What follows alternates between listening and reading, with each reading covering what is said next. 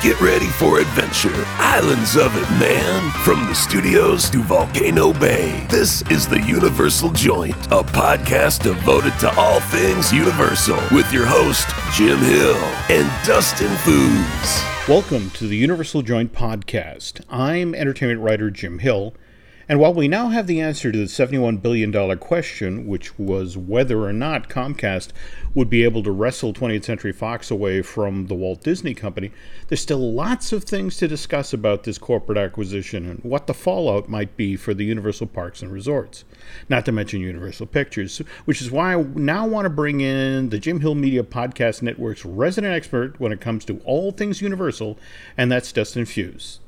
So, Dustin, what's your take on what just went down? Well, it was interesting because with Comcast Chief Executive Brian Roberts addressing that issue during the company's quarterly earnings call late last week, and he said that Comcast ultimately pulled back from the pursuit of 21st Century Fox because, quote, "we thought we couldn't build enough shareholder value." Roberts is a very financially disciplined guy. In fact, that's what kind of made Brian crazy about Fox when he originally rejected Comcast's initial attempts to acquire a number of that corporation's properties. Now, when we looked at it, it was very interesting because it didn't just include the Fox that we know. It actually included everything from Fox's film and television studios, a number of their regional sports networks, as well as the cable networks like FX, FXX, and Nat Geo. You see, Comcast's original bid for Fox was $60 billion.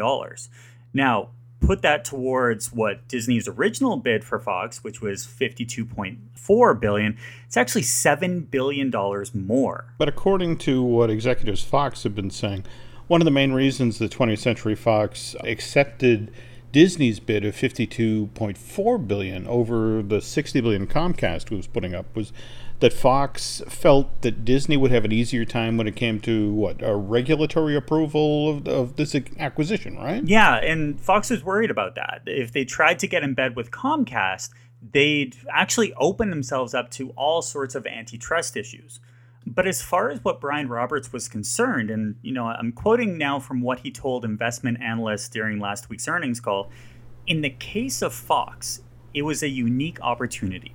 We thought it was mostly about an international expansion opportunity, which is why on June 13th of this year, Comcast came back to the table with their $65 billion all-cash bid for 21st Century Fox. Which is, if I understand it correctly, really ticked off Bob Iger. Because in order to come out on top here, he then had to sweeten the deal to $71.3 billion?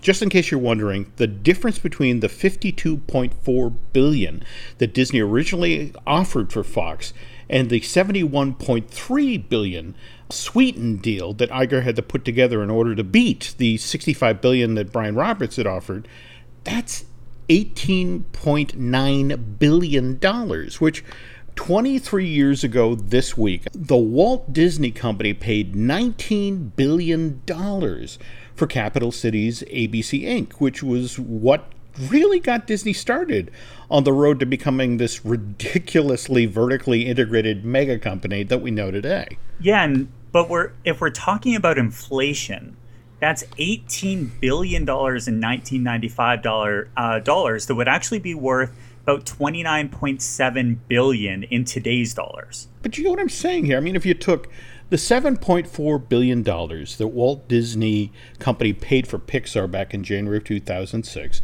and then you added the $4 billion that Disney spent back in August of 2009 to acquire Marvel Entertainment, and then the $4.1 billion that Disney spent back in October of 2012 to acquire Lucasfilm.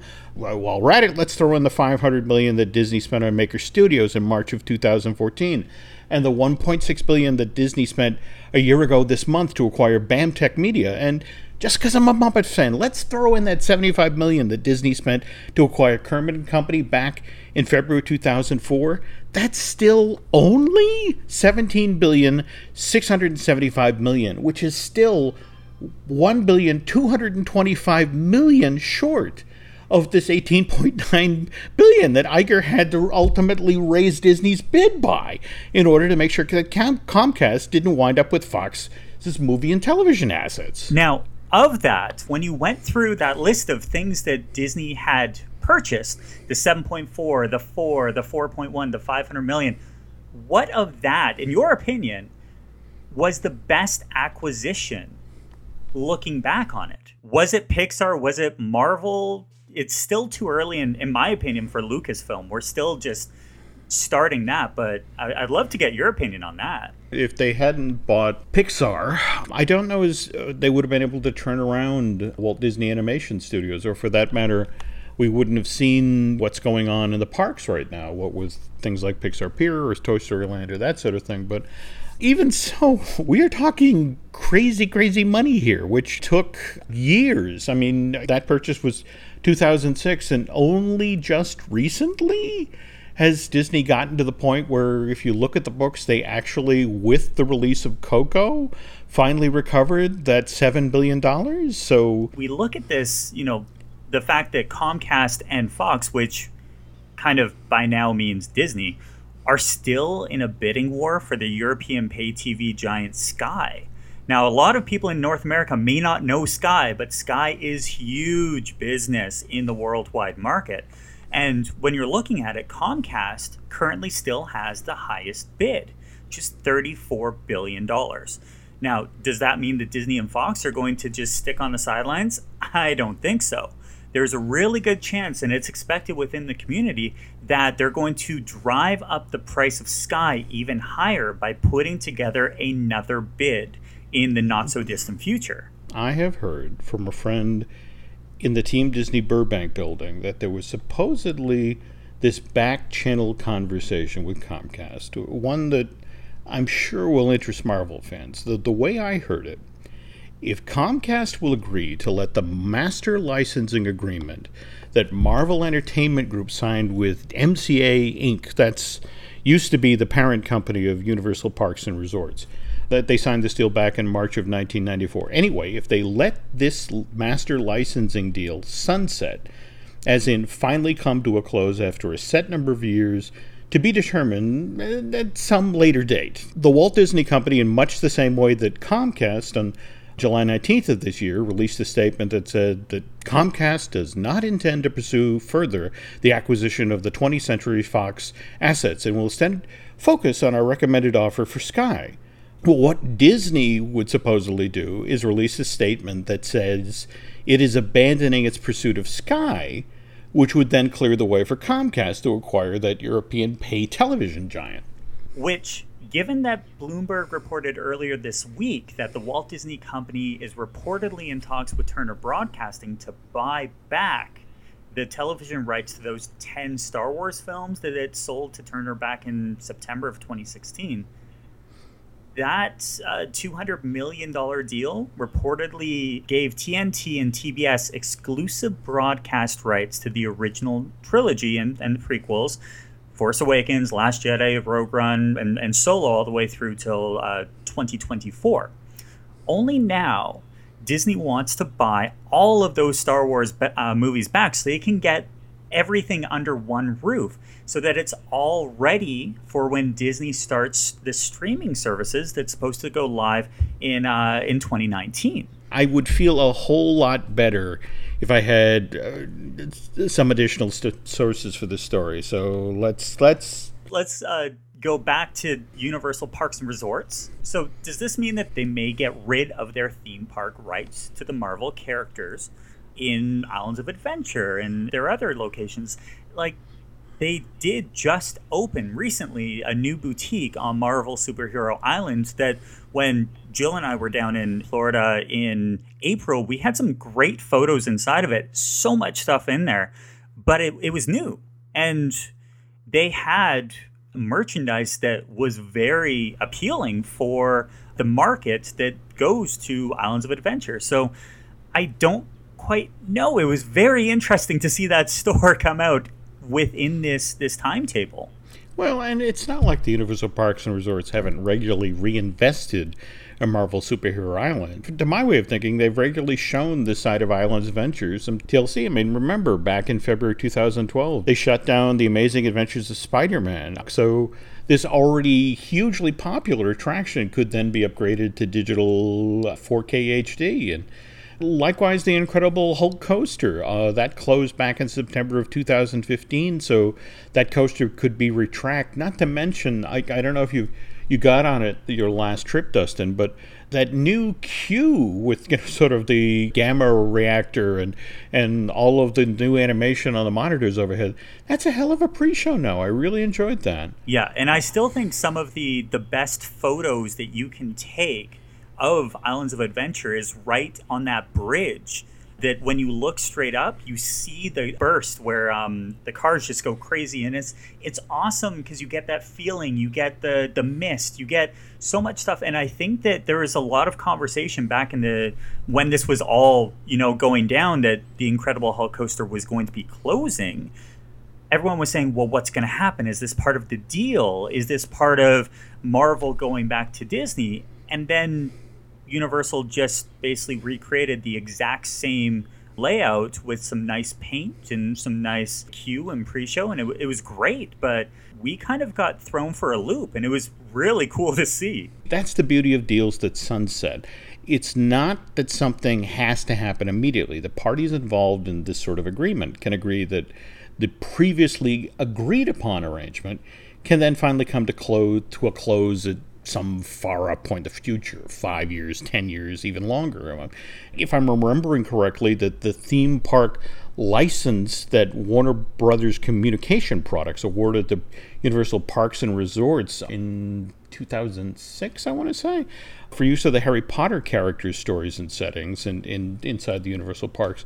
They have at least 2 sets of renewal terms, with the last one payable, I want to say, on or before July 1st, 2028. When we're looking at it, that's right around the corner. That's less than 10 years from now. If you want to read that licensing agreement for yourself, you can just head over to sec.gov. It is a really cool read, by the way. I don't know if you've had that chance to go through some of that with a fine-tooth comb, but it's that one and the Marvel agreement that are really fun. Now, speaking of theme park related stuff, did you see what Steve Burke, who's the CEO of NBC Universal, said during his quarterly earnings call? So the same call that we were talking about at the beginning of the show, Steve Burke went on, and it was very interesting. I love these calls because you have a chance to have outside folks who are knowledgeable about the business and knowledgeable about the products.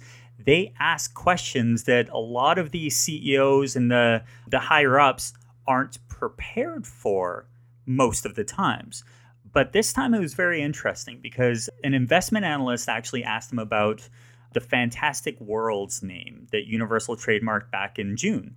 Now, given the way that Universal specifically trademarked this name for use in an amusement park, well, this analyst actually asked Steve if Universal Parks and Resorts now had plans to build a 4th theme park in Florida. Well, Steve had a very interesting response, and he said, well, we are looking at it.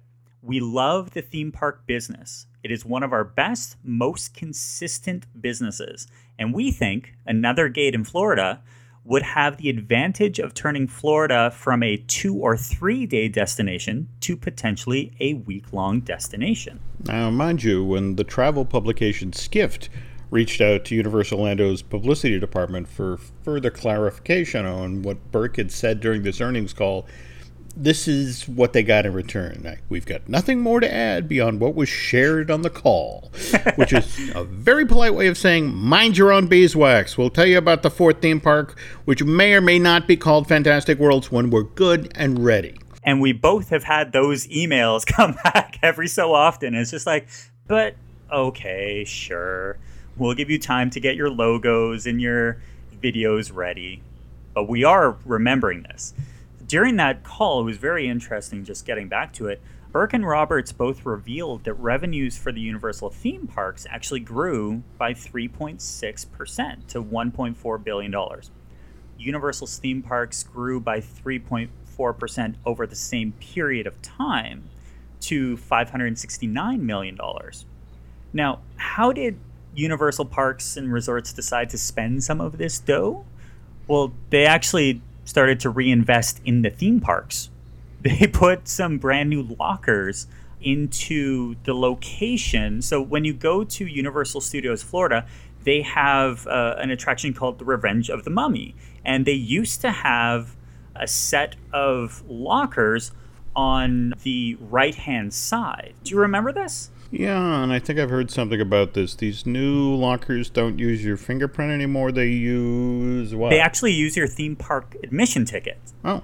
That was brilliant because the amount of times that you would put your finger onto the little sensor and it wouldn't work. And then you'd have to go and get a team member and they'd come back and you'd eventually remember that you put your stuff into 301 and not 310. So it's nice that they're actually getting some newer technology. So this is actually what's known as Locker Link. It makes the whole stow and go process that they used to have a little bit more smoother. Plus, a large number of the lockers were deliberately made for the smallish side. So that way guests can actually use them to just stow their phones. Sounds like a smart idea. Is Universal going to walk this Locker Link concept out to other locations at islands or the studios where guests have to stow belongings before they can ride things like what? Forbidden Journey and Escape to Gringotts? Yeah, I've heard that that's the next step. Okay. Do you have to put your stuff in a locker before you're allowed to ride Jurassic Park River Adventure? Surprisingly, they don't have free lockers. The lockers that they have for the water attractions are paid. So you're able to bring your bags on with you when you're on Popeyes or Dudley Do-Rights or Jurassic Park. So it's kind of you could try, we'll see what'll happen, which we have all been soaked on those attractions, so maybe it's worth the investment. Speaking of Jurassic Park River Adventure, the Universal Studios Hollywood version of the attraction, Jurassic Park The Ride, will be closing after 22 years of operation on September the 3rd. Just a day after that, A Bug's Land closes for good at Disney California Adventure Park, which makes me wonder how many Southern California theme park aficionados are going to spend their Labor Day weekend motoring back and forth between Anaheim and Universal City trying to cram in one last ride on Heimlich's choo-choo train, or for that matter, avoid being chewed by that animatronic T-Rex just before the big drop hill on Jurassic Park The Ride. Yeah, speaking of big drops, did you hear how Jurassic World Fallen Kingdom is actually living up to its name? Well, at least when it comes to how the J.A. Bayona movie is actually doing at the box office. Now, wait a minute. Earlier today, I was looking at the yearly domestic box office chart for 2018, and Jurassic World Fallen Kingdom was the fourth highest grossing film for the year. I want to say this Universal Picture release has already sold like over $402 million worth of tickets stateside. Yeah, that's all fine and dandy, but the original Jurassic World, at this point in its original domestic run, which is 43 days, had sold over $618 million worth of tickets stateside. So just taking into account, Fallen Kingdom has only done 65% of the business that the original Jurassic World did at the box office back in 2015.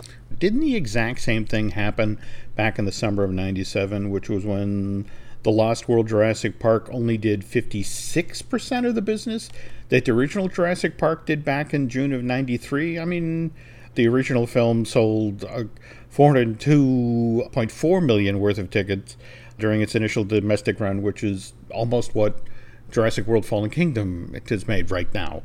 Whereas The Lost World only sold 229 million worth of tickets when it was released stateside in May of 1997. But when you're looking at the Lost World versus original Jurassic Park debate, numbers only tell half the story.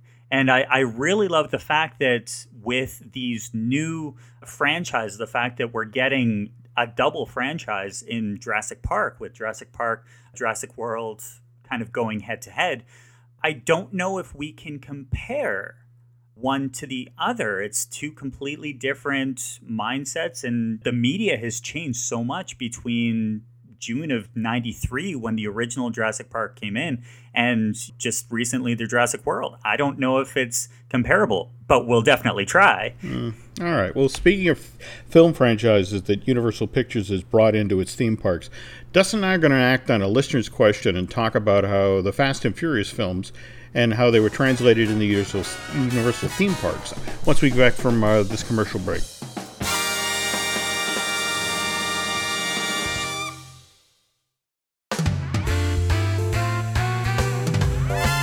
And we're back.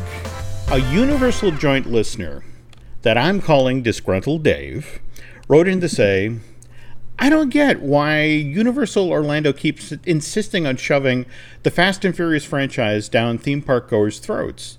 First they opened that snooze of a supercharged attraction earlier this year. Then Universal Studios Hollywood devotes a big chunk of its brand new Cinematic Celebration Lagoon show to that aged film franchise, which is, up to 8 installments now?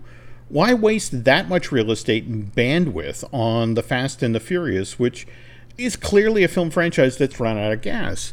Dave, I think the folks at Universal Pictures might disagree with your assessment of the Fast and Furious film franchise.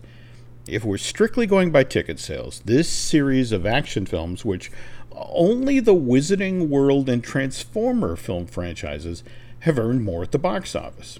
I'm talking about the 8 Harry Potter movies, which earned $7.7 billion worldwide total, as well as the first Fantastic Beast movie, which sold $814 million worth of tickets.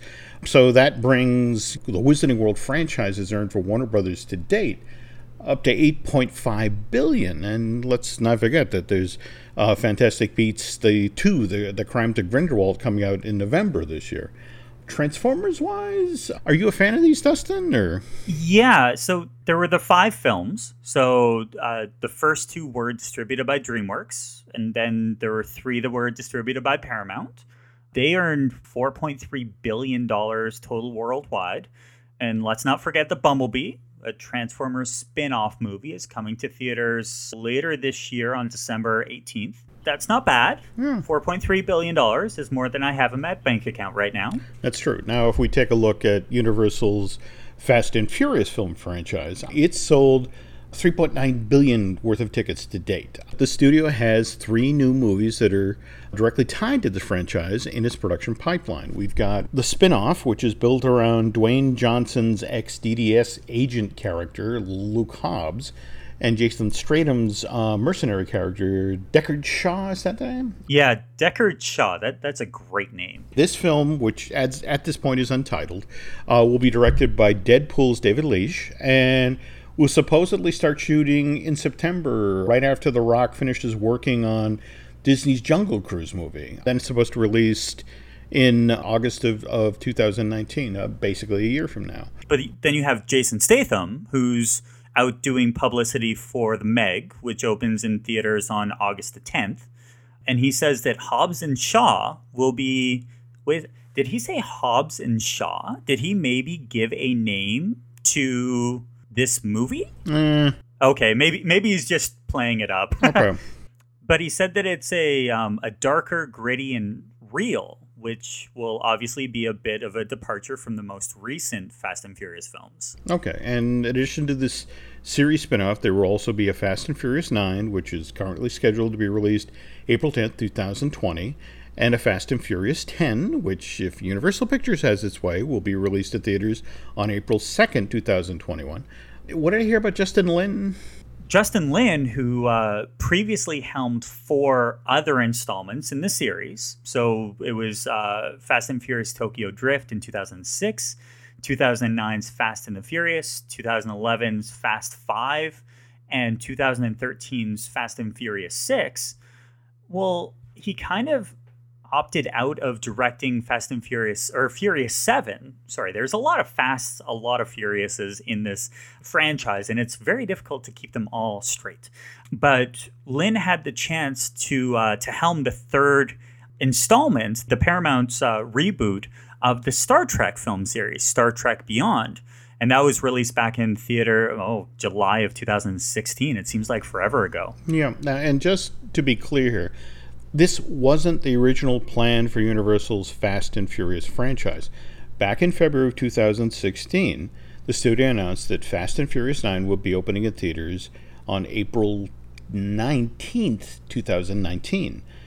But then the eighth film in the series, The Fate of the Furious, opened in theaters in April of 2017, and moviegoers were so taken with Hobbs and Shaw's antics from that film that the producers then began talking about spinning off these characters for their own series of films, which I understand didn't necessarily make Tyrese Gibson happy. Tyrese was one of the original faces of the Fast and Furious films. He was featured in 5 of them and had a really prominent role and was actually one of the faces, which is why when he took to social media in September to complain, honestly, pretty loud and fairly long about what he saw The Rock, Dwayne Johnson's screwing up a very good thing, what he saw for the rest of the franchise's cast. Now, it was a very public belly aching, which we don't see a lot of, but when it happens, it does take some managing to figure out exactly why and what's going to happen. But that didn't deter The Rock or studio management, which is why on October the 4th of 2017, Universal Pictures announced that it would be delaying Fast and Furious 9's release to theaters. Now, if I remember, this caused all sorts of speculation in Hollywood. People were wondering, does this have anything to do with the Fate of the Furious having not sold nearly as many tickets as Furious 7 did? Which is true. Furious 7, which was released to theaters in April of 2015, earned $353 million during its domestic run, $1.16 billion overseas, for a worldwide box office of $1.51 billion.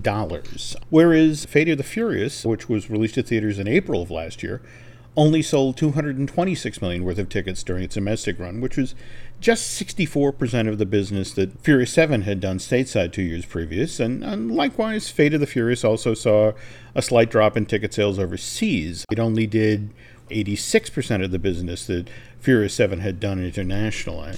When you factor in, because whatever a film makes, that's one number, but you have to factor in the fact that these pictures cost a lot of money. And when you're looking at some of these actors that command massive contracts like The Rock, Vin Diesel, and Tyrese, it takes a lot of dollars to get all that together. So when Furious 7 came out, it actually cost Universal Pictures $190 million to make. And then with the Fate of the Furious, it reportedly cost the studios $250 million to make. Well, that 30% jump in production costs, coupled with Furious 8's 35% drop in domestic ticket sales, didn't exactly scream that all things are going just fine with this franchise, especially in the uppermost level of Universal Pictures management, where honestly, Furious 7 and Fate of the Furious, that's just another spot on the Excel spreadsheet. If you compare how Fate of the Furious did back in spring of 2017 with how Fast and Furious 6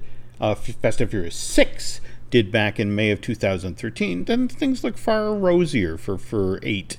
Because Fast and Furious 6 did $238 million during its entire domestic run, which is really within spitting distance of what Fate of the Furious made stateside April of last year. And if you compare the $550 million that Fast and the Furious 6 made internationally versus the $1 billion, $160 million, for Fate of the Furious, what it did overseas. I mean, even when you factor in the production costs, the 8th film in the series was a far bigger earner overall for Universal Pictures than the 6th installment of the series was. Absolutely. The big thing, and when you talk to a lot of folks in Hollywood, they'll tell you the real reason that Furious 7 was the top earner in this series, that most moviegoers were actually curious. They wanted to see how Universal Pictures was going to handle Paul Walker's death. The shooting of Fast and Furious 6 was already underway in the fall of 2013 when the actor was tragically killed in a single car accident on November 30th of that year. Getting back now to Universal Pictures' decision to effectively spin Fast and Furious's Luke Hobbs and Deckard Shaw characters off into their own series, my understanding is there may be another reason other than the obvious one here, which was to increase the number of coins that were going to pour directly into Comcast coffers. And you're the big Vin Diesel, Dwayne Johnson fan. Dustin, why don't you tell this story? Back in August of 2016, which was just as production of Fast and Furious 8 was wrapping up, Dwayne Johnson took to social media to complain about his coworkers. To be specific, The Rock posted on Instagram that he had zero tolerance for candy asses. That's funny. That's hilarious because as The Rock, that was his catchphrase. Candy asses. It is what it is. But no one knew who The Rock was complaining about. TMZ did a little searching and it was revealed that it was Vin Diesel. So the face and the star of the Fast and Furious franchise.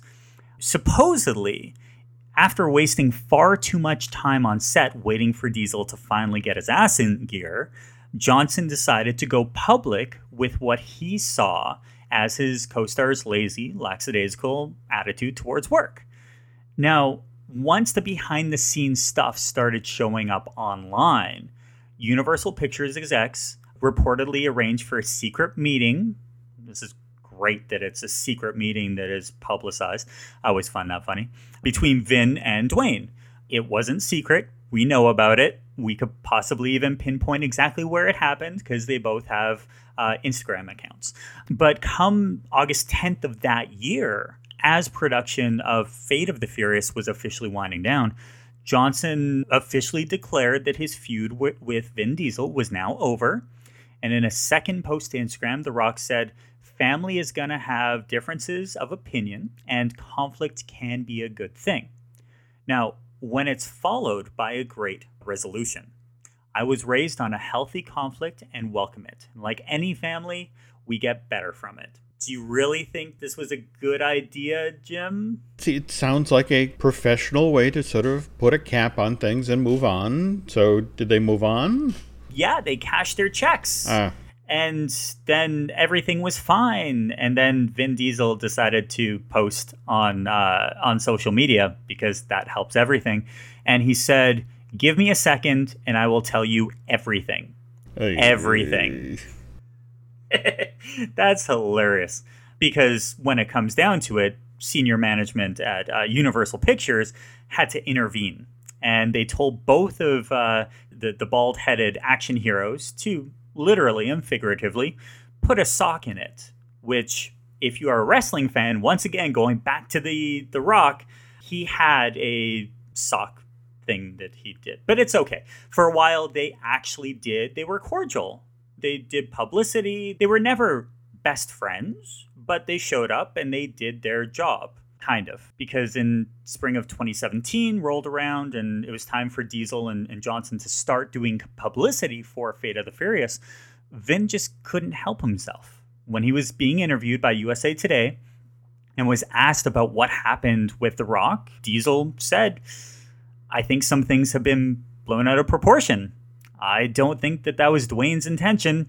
I know how he appreciates how much I work this franchise." The ripple effect from that continues on, as I understand it. April of this year, when The Rock is out doing publicity for Rampage, he flat out told reporters that he may not return for Fast and Furious 9 or Fast and Furious 10. That for this particular period of time, it made more sense for him to concentrate on the movie that he and Stratham or the spinoff that they're making, that try to make that the best possible movie, which may not be a bad thing. I mean, if you disregard his cameo at the very end of Tokyo Drift, Diesel basically sat out the second and third installments of the Fast and Furious film franchise, and that seemed to make Universal Picture fans of this series cheer all the louder when Vin's, Dominic Turturro character came back on the canvas for Fast and Furious 4, so maybe keep keeping Luke Hobbs off screen for Fast and Furious 9 and 10 might be a smart play in the long run. After all, what is the old saying? How can I miss you if you won't go away? Oh, it's so true.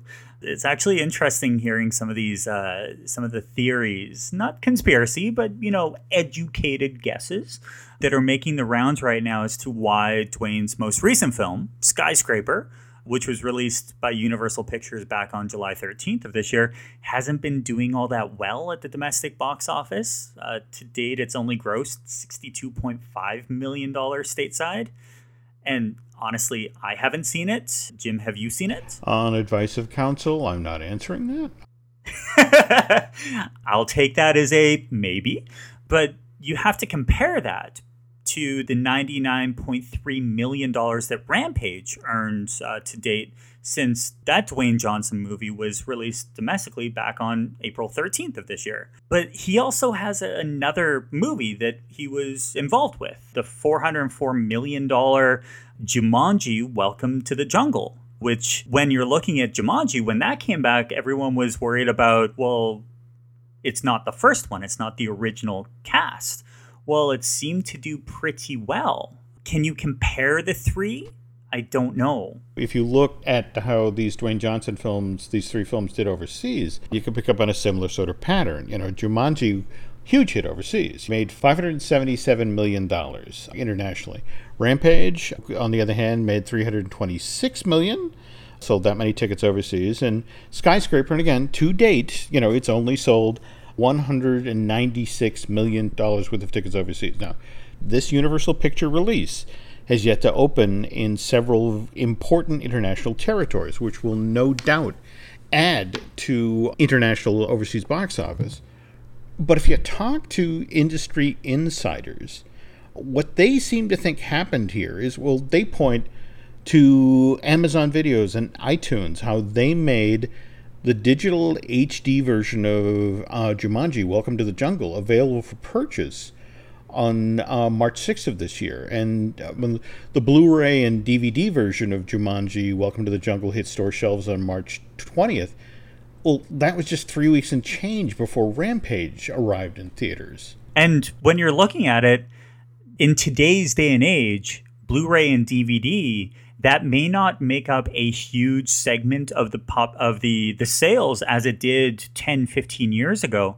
But it's still a very large segment of the population who still want to have that physical DVD or physical Blu-ray in their hand. And face it, we only have so much money in our wallets, so it's you have to, when you're making those sorts of entertainment choices, do you pay for the digital download, do you pay for the Blu-ray, or do you go to see something at theaters? And wait, it gets worse because Amazon Video and iTunes made the digital version of Rampage available for purchase on June 26th of this year.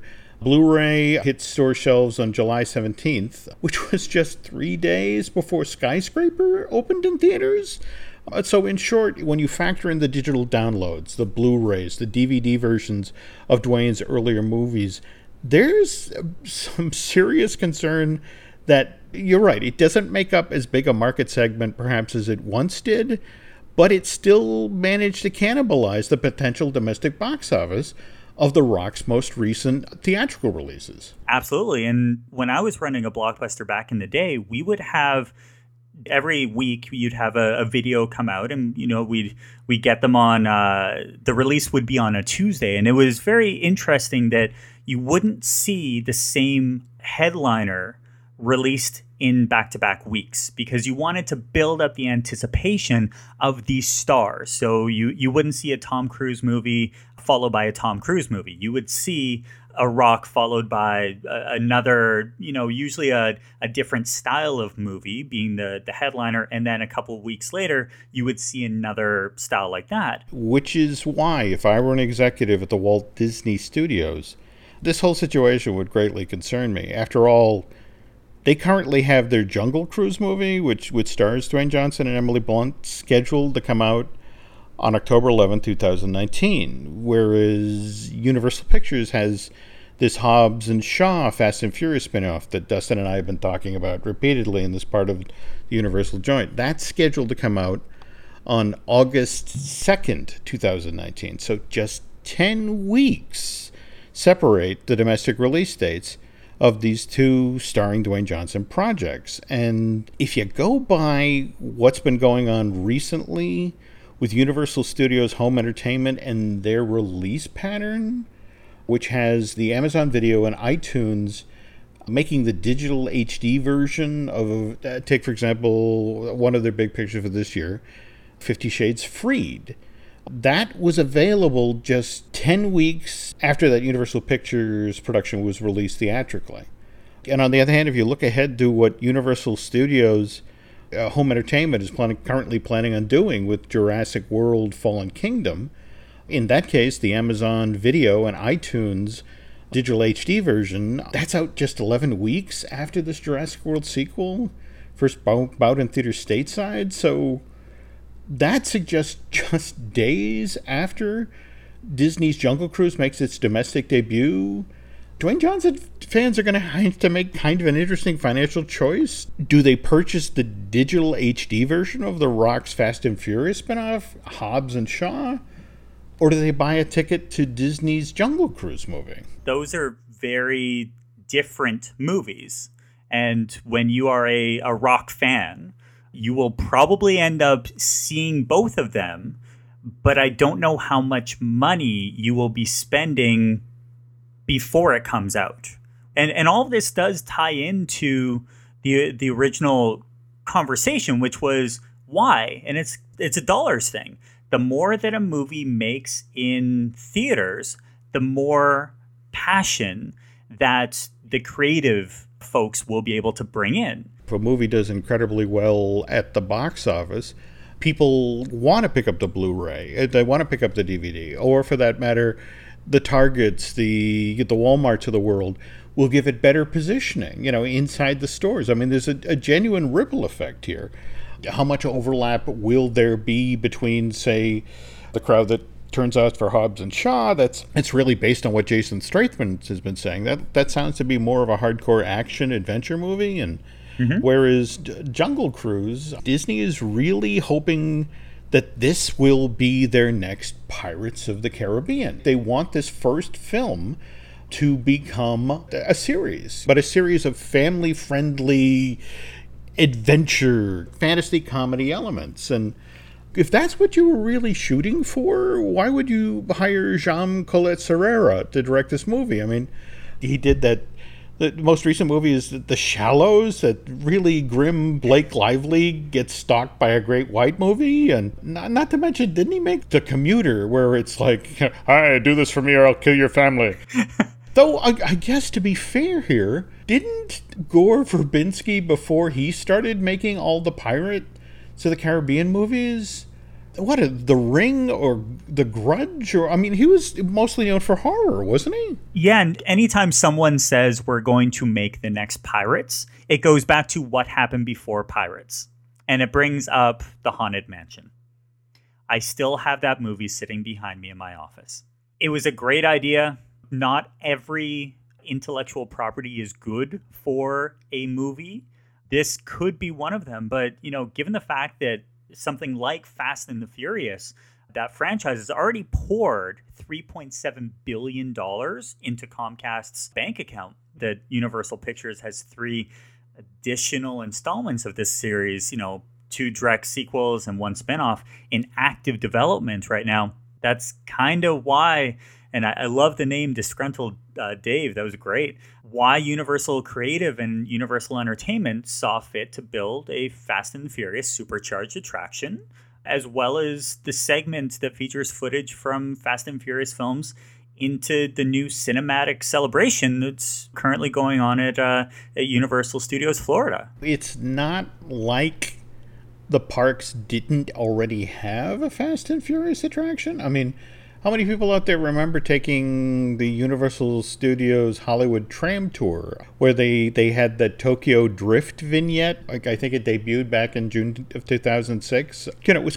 kind of weird. It was these 2 faux drift racers that, after fire and explosion and some CO2 smoke, then began dancing at the the end of these robotic arms. And now what's kind of interesting is these very same robotic arms are the ones that maneuver all of the flying benches through Hogwarts Castle. Yeah, it was the first KUKA arm. There you go. So you had the KUKA arm that first went in, I think it was the Seas with Nemo at Epcot. And then as people started to see this in real life, the technology that was behind it, the wheels started kind of going in like, okay, how can we bring this into different elements?